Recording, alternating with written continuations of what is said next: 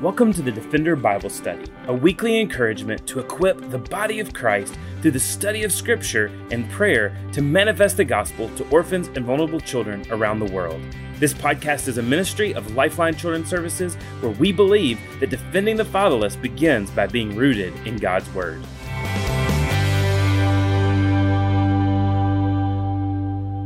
Hello.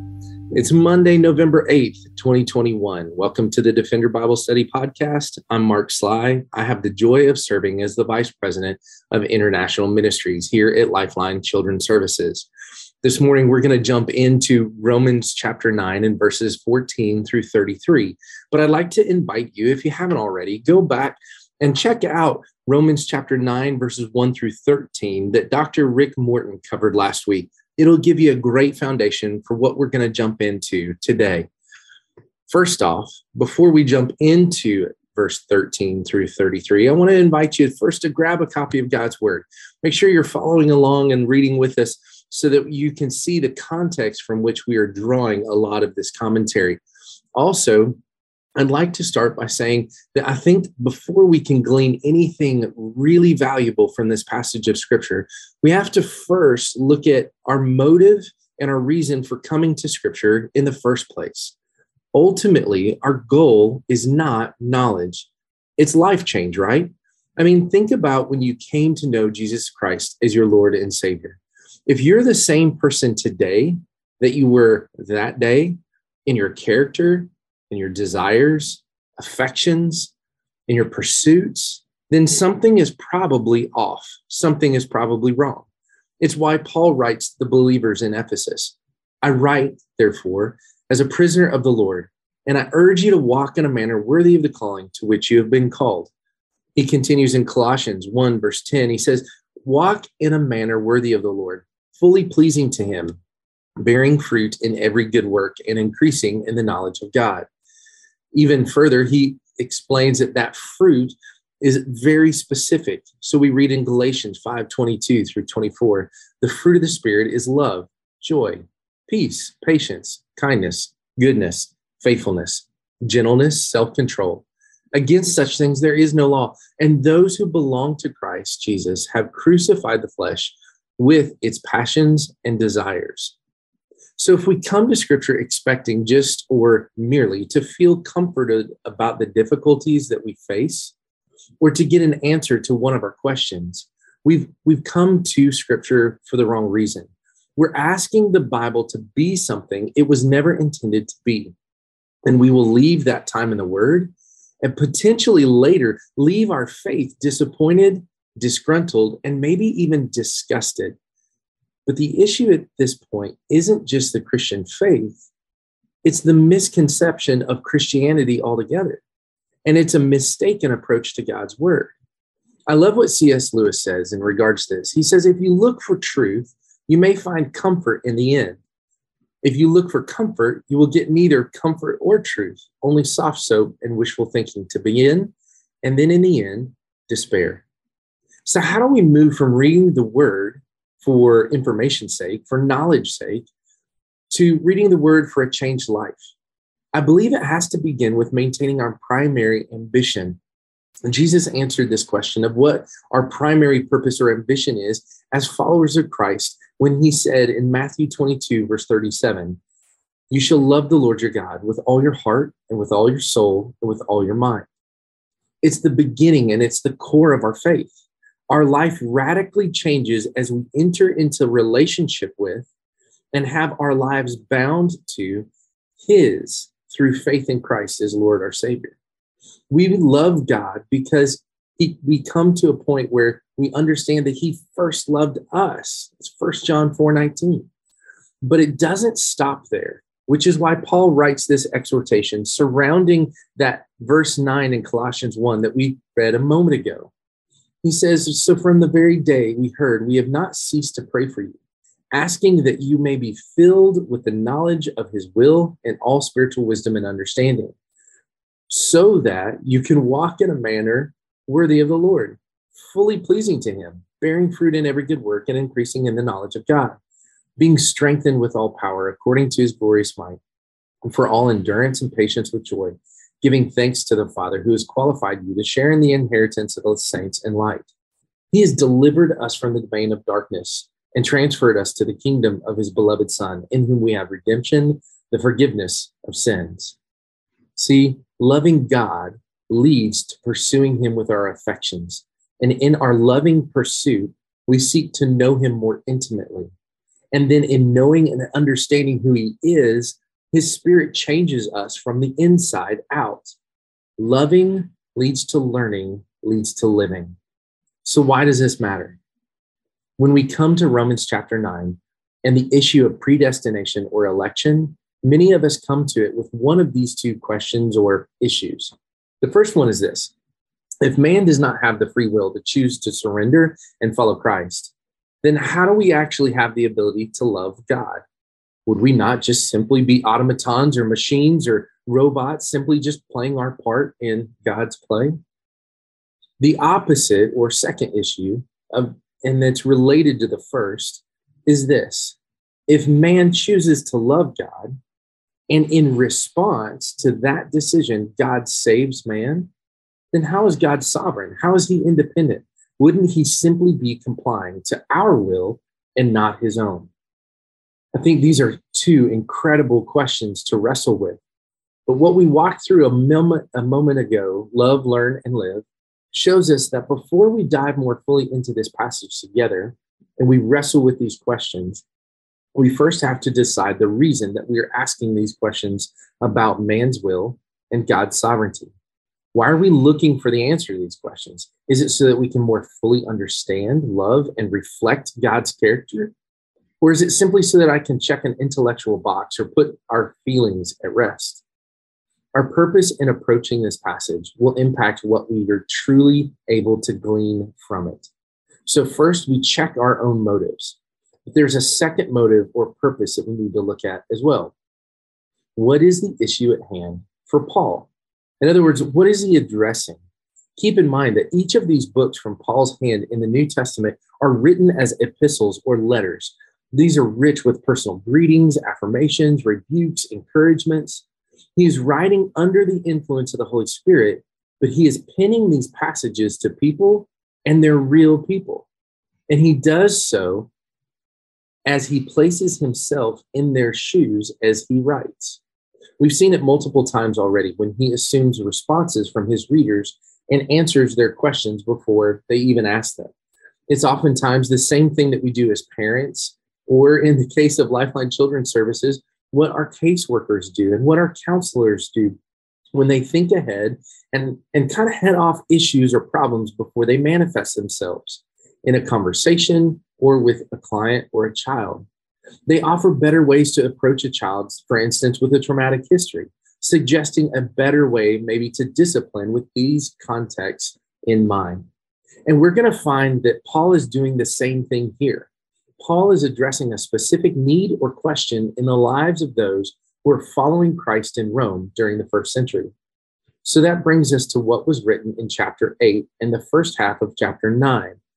Paul is describing the unbelievable riches of God's grace toward, dare I say, his elect in verse 33 in chapter 8, for example. But understand, he isn't just pumping up the home crowd. We know that he is challenging the Jewish concept of being the chosen people. Rick shared brilliantly last week that the whole idea of Abraham being the patriarch of God's people, and Paul's point that, quote unquote, his people, it just wasn't a term reserved only for those of a specific ethnicity. And that was a huge bomb that was dropped. It was audacity to say that these filthy Gentiles are somehow worthy of God's favor, grace, and mercy. It's like, what? This would be the first time some, if not most, or all of these readers would have been hearing this firsthand. Sure, there was a council in Jerusalem in Acts chapter 15, but how many of these readers were present? How many have heard this through anything other than a second or third hand witness at best? They think, Paul, this is unfair. We were the people of God. We were the ones enslaved, tortured, displaced, persecuted, and awaiting the Messiah's coming for 400 years in silence. And you're telling us That just any person can claim that nothing can separate them from God's love? Paul, you're wrong. You're a heretic. And so Paul methodically connects the truths that we saw last week in verses 1 through 13 to their Old Testament ballasts, to their foundations.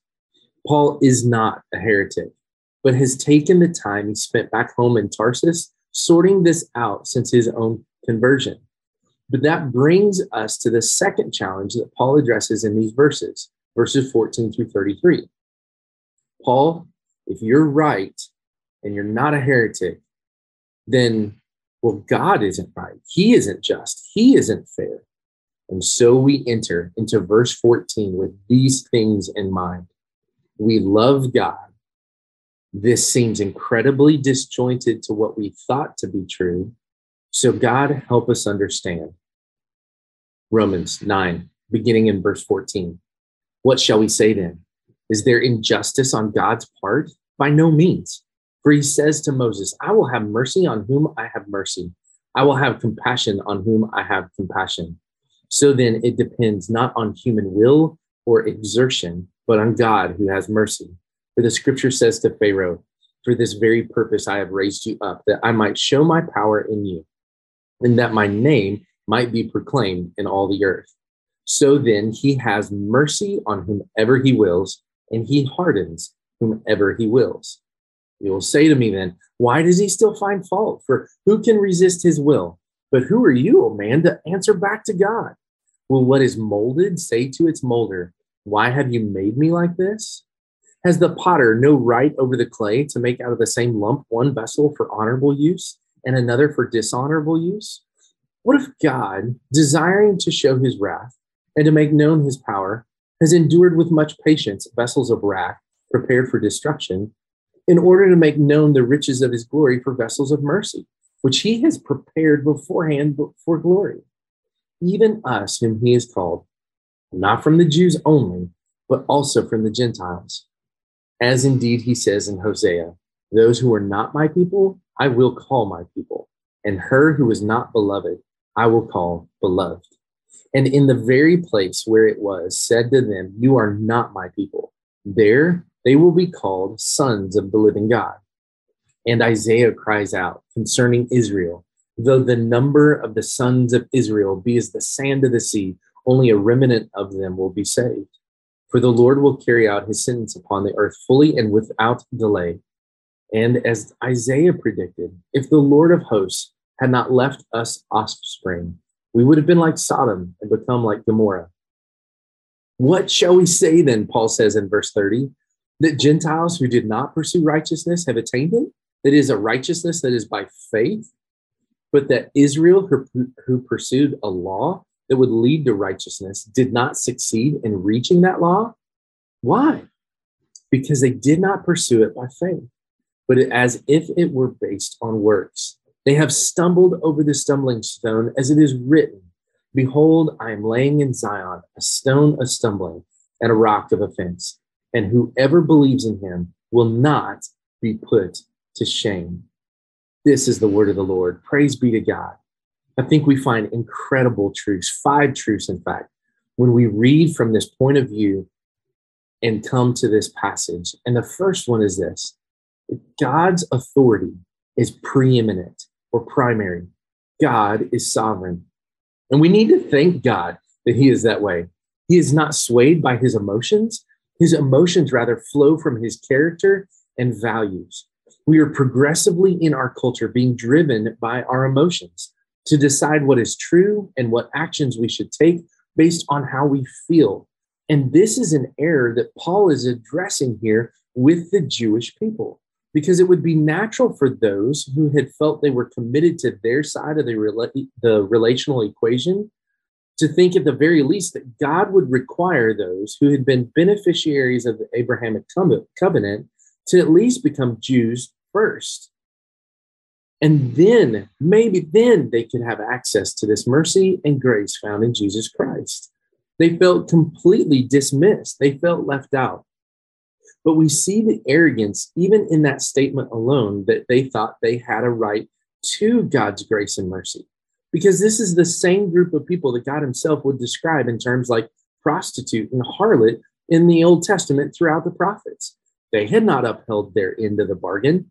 And yet God in his sovereignty, knowing what he was working all things toward, remained faithful in his relationship, even to those who were disobedient and dismissive and oppositional to him. So Paul exclaims in verses 20 through 21 here in Romans chapter 9, but who are you, O man, to answer back to God? Will what is molded say to its molder, why have you made me like this? Has the potter no right over the clay and to make out of the same lump one vessel for honorable use and another for dishonorable use? See, God gives account to no one and no thing. Paul reminds me here of one of those moments of a parent who's been confronted by a child who perhaps when they were asked to come to dinner informs their parent that they're going to finish watching TV and their show or YouTube or maybe playing a video game before they come to the dinner table. He reminds me of that parent that responds, son, daughter, first of all, I bought the house, the TV, and the remote, and the service that you so casually assumed was yours to consume as you would please. Your mother has just said, it's time for dinner. So recognizing the fact that she is first your mother, and second, that she has prepared dinner for you, and third, that your very life is owed to her love and mercy, we're going to rethink and revisit the response that you just gave. Well, how much more then is God entitled to do what he wants, when he wants, with you and I, and all of creation and history for that matter? Yet because of his character, there is genuinely something so much deeper than a God who bases his decisions about our eternity on a whim or a feeling. Look at verses 20 through 23 with me again. What if God, desiring to show his wrath and to make known his power, has endured with much patience vessels of wrath prepared for destruction, in order to make known the riches of his glory for vessels of mercy, which he has prepared beforehand for glory? Standing outside and above time, God, seeing things from of old and those things that take place a billion years from now, as though they were just as present as the moment we are in right now. God is aware of how each and every intimate detail of our lives fits into his redemptive history. And he has decided for us to experience mercy and share that glory in the recreation of our lives to be like him in our character. So yes, God's authority is preeminent, but also we see that his perspective is so much greater. The perspective of God is so much greater than ours. And it's why I love sarcasm that we even find in books like Job. And for those of you who thought sarcasm was reserved only for your teenage child, I want you to know that God was the inventor of sarcasm. And we find it, for instance, in chapter 38 of Job, when he says, who is this who darkens counsel by words without knowledge? Dress for action like a man. I will question you, and you make it known to me. Where were you when I laid the foundation of the earth? Tell me if you have understanding. In verse 5, he says, who determined its measurements? Surely you know. Or stretched the line upon it? On what were its bases sunk? Or who laid its cornerstone? When the morning stars sang together and all the sons of God shouted for joy? Or who shut in the sea doors when it burst out from the womb? When I made clouds its garment and thick darkness its swaddling band, and prescribed limits for it, and set bars and doors, and said, this far you will come and no farther, and here your proud waves will be stayed. Have you commanded the morning since your days began, and caused the dawn to know its place, that it might take hold of the skirts of the earth, and the wicked be shaken out of it? It is changed like clay under the seal, and its features stand out like a garment. From the wicked their light is withheld, and their uplifted arm is broken. Have you entered into the springs of the sea, or walked in the recesses of the deep? Have the gates of death been revealed to you, or have you seen the gates of deep darkness? Have you comprehended the expanse of the earth? Declare if you know all of this. As a parent, we tell our children things like, hey, when you get children of your own, you'll understand. And yet the reality is that there's an infinitely greater gap between our perspective and God's in comparison to ours and any child's. God's authority is preeminent. His perspective is greater. And when we examine his action and his perspective on display throughout history, we see that it is rich with purpose. 1 Samuel 12, verse 22 says, "For the Lord will not forsake his people for his name's sake, because it has pleased the Lord to make you a people for himself." Psalm 106, verse 8 says, "Yet he saved them for his name's sake, that he might make known his mighty power." Even in the New Testament, we read in 1 John 2, verse 12, "I am writing to you, little children, because your sins are forgiven." Why? For his name's sake. You see, all of history, all of creation and redemption exist in order to make known the riches of his glory. God does everything for his own glory, for his name's sake. So this is why we read about predestination and election in so many places in scripture, like Ephesians chapter 1. Beginning in verse 3, it says, "Blessed be the God and Father of our Lord Jesus Christ, who has blessed us in Christ with every spiritual blessing in the heavenly places." Let's pause there just for a second. Remember that God has chosen to bless. He's chosen to display grace and mercy. And picking up in verse 4 of Ephesians 1, he says, "Even as he chose us in him before the foundation of the world, that we should be holy and blameless before him. In love, he predestined us for adoption to himself as sons through Jesus Christ, according to the purpose of his will, to the praise of his glorious grace, with which he has blessed us in the beloved. In him we have redemption through his blood, the forgiveness of our trespasses, according to the riches of his grace, which he lavished upon us in all wisdom and insight, making known to us the mystery of his will, according to his purpose, which he set forth in Christ."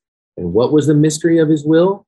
It was a plan for the fullness of time to unite all things in him, things in heaven and things on earth. The purpose of God in all of it is his glory. And think about it.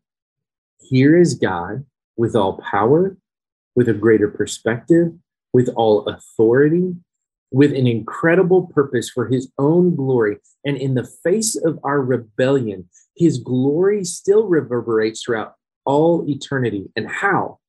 By annihilating those who dare to cross him or ignore his commands? No. His glory is found in providing for the redemption of all mankind and all those who, spoiler alert for chapter 10, call on his name and who are saved. This gospel at work, leading to the apex of all history, when every knee bows and every tongue confesses that Jesus is Lord, to the glory of God the Father. It's why we read in 1 Timothy 2:4, "This is good. It's pleasing in the sight of God our Savior, who desires all people to be saved and come to the knowledge of truth." 2 Peter 3:9, "The Lord is not slow to fulfill his promise, as some count slowness, but he's patient toward you, not wishing that any should perish, but that all should come to repentance." I'm so thankful for the resources that we have, things like commentaries, things like Bible dictionaries. And when you come to the Complete Word Study Dictionary, we find two words that are incredibly important in these last two passages. The first, from 1 Timothy 2:4, the word desire in the ESV version there is actually thelo. And it has an expression or meaning of an active volition or an act of one's will and purpose. But it's not the same word that we read in 2 Peter 3:9. It says that God is patient towards you, not wishing. And both of these words can actually be defined as or translated as wishing or desiring or purposed. But he's not wishing that you should perish. And the second word there in 2 Peter 3:9 is the word boulomai. And this word carries or expresses the idea that there is an inward predisposition or bent from which this action proceeds. In other words, it isn't just the mere action of God displaying mercy and grace and love, and he is predestining It is the nature and character of the God we worship. In other words, his bent, his desire, his patience is directed toward giving grace to us. And brothers and sisters, when does this mercy, when does this purpose, when does this plan find its security and foundation, its guarantee? Is it the moment when Jesus died? Was it when you and I decided to finally follow Christ as our Lord and Savior? Does our security rest in that moment someday out in the distant future when we reach heaven? No. The sureness of our salvation rests in God's unchanging character. That when he, in verse 23, prepared beforehand this trajectory of salvation, there was and is nothing that is able to shift it because God's character is absolutely unwavering. In Malachi 3:6, it says, "For I, the Lord, do not change." James encourages us in chapter 1 and verse 17 through 18. Every good gift and perfect gift is from above, coming down from the Father of lights, with whom there is no variation or shadow due to change. Of his own will, he brought us forth by the word of truth, that we should be a kind of first fruits of his creatures. Praise God that Hebrews 13:8 declares Jesus Christ is the same yesterday, today, and forever. You see, God's perspective is greater. He acts for his own namesake and glory, and his glory is revealed through his character, and his character is unchanging, and it's displayed through his acts of redemptive grace. And so here we find finally that the promises of God are secure.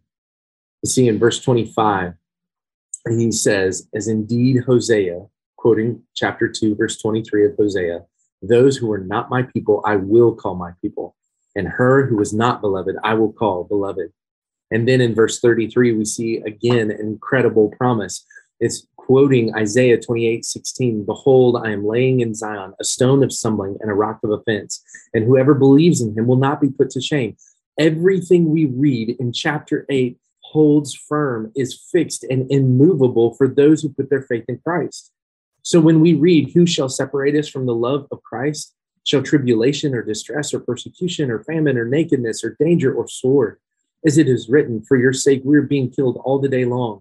We are regarded as sheep to be slaughtered." But in verse 37 of chapter 8, we hear, "No, in all of these things, we are more than conquerors through him who loved us. For I'm sure that neither death nor life, nor angels, nor rulers, nor things present, nor things to come, nor powers, nor height, nor depth, nor anything else in all creation will be able to separate us from the love of God in Christ Jesus our Lord." So, brothers and sisters, we have 5 truths that we can cling to in this passage: that God's authority is preeminent, that his perspective is greater, that God's purpose is for his glory, that his character is unchanging, and God's promises are secure. And it's at this point that I realize we haven't really completely answered those 2 questions that we began with. If man does not have the free will to choose to surrender and follow Christ, then how do we actually have the ability to love God? Aren't we just machines or automatons or robots just playing our part? And the opposite question, if man chooses to love God, and in response to that decision, God saves man, then how is God sovereign? See, we haven't necessarily answered those questions head on, but what we have done is we found a God who has infinite authority and perspective. He's determined to be glorified through the worship of those that he chooses to redeem in spite of their marred character. And because of his holy and unchanging character, he has extended and secured unmerited grace to all those who call on his name. Do I totally understand how the element of God's independent sovereignty perfectly unites with his own desire that all who call on his name would be saved and reach repentance? No. And I don't think anyone else has completely understood it in 2,000 years of Christian history. But brothers and sisters, I think there is some value, yes, in asking these questions in order to know and understand how you and I will answer them for ourselves.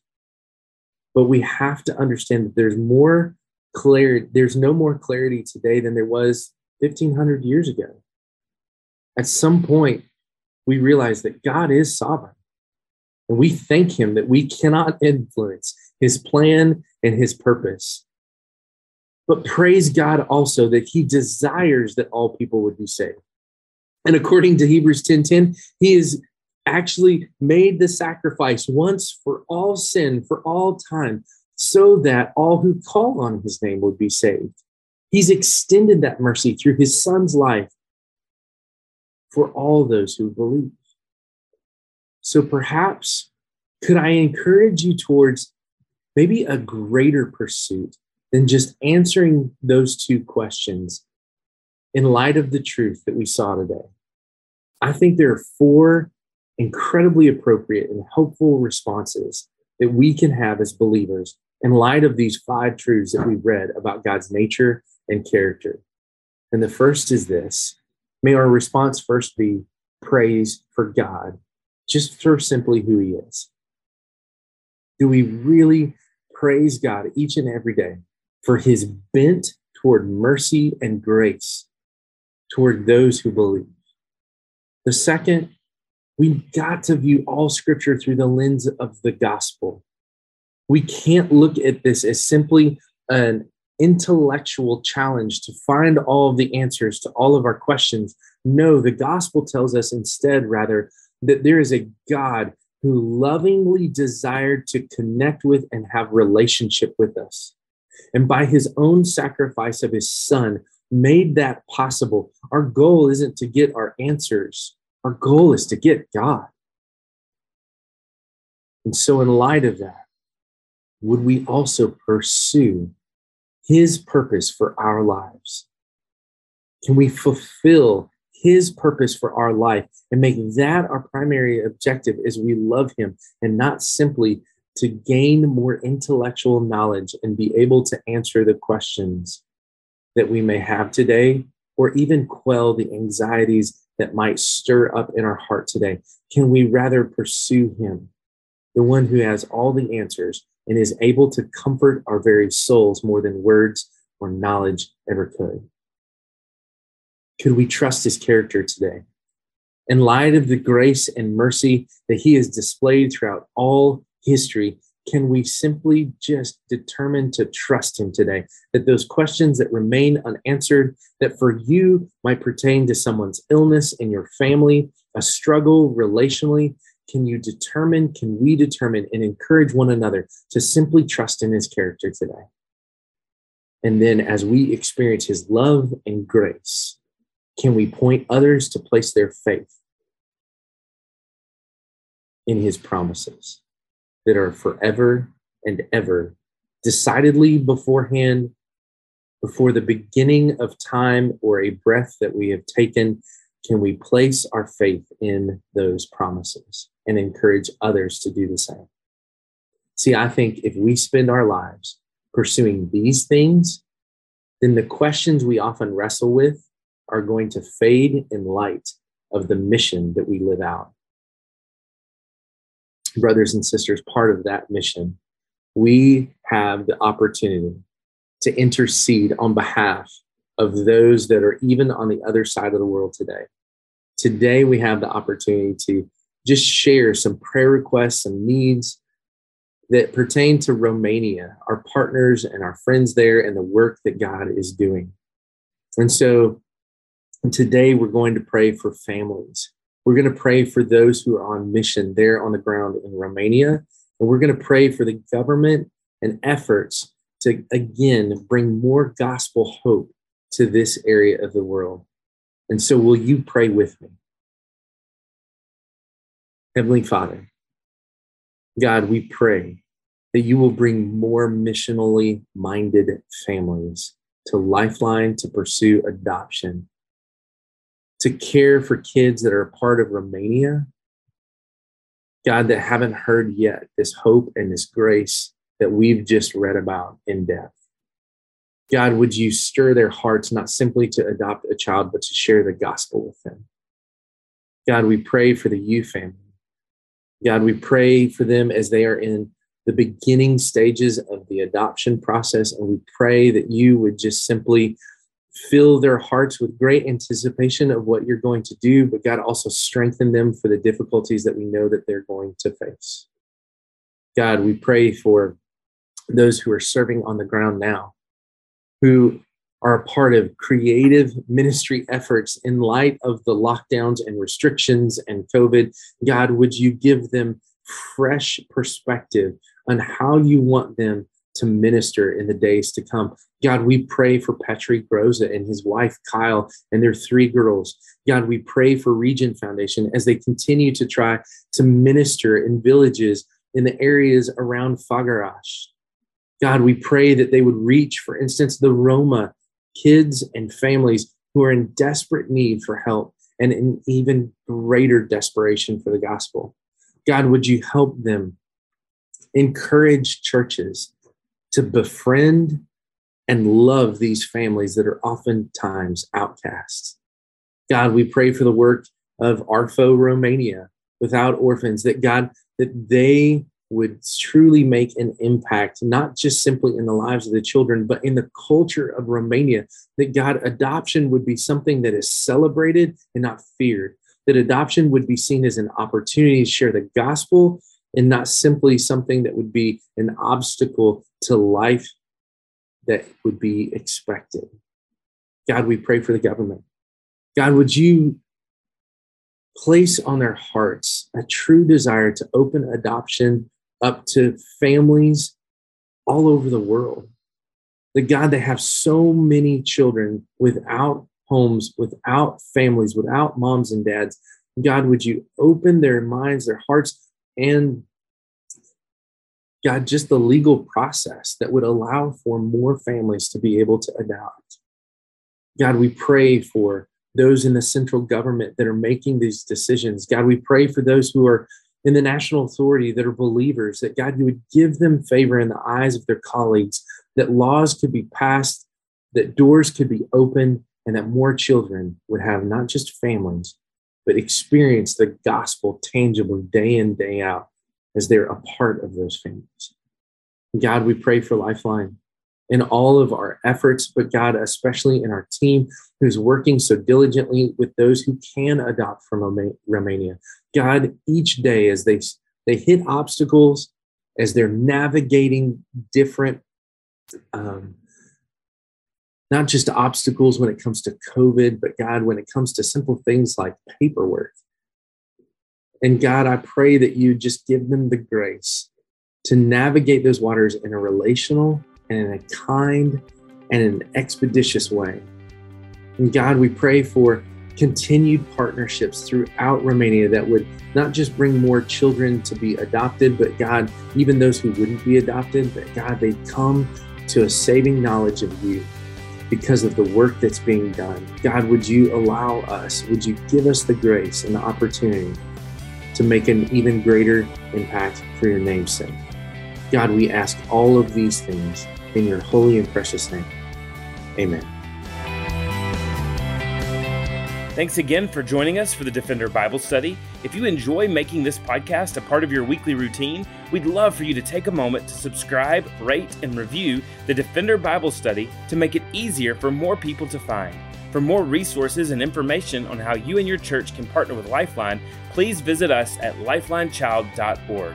Follow us on Facebook, Instagram, or Twitter by searching for Lifeline Child. You can email us directly at info@lifelinechild.org. We look forward to seeing you again next week for the Defender Bible Study.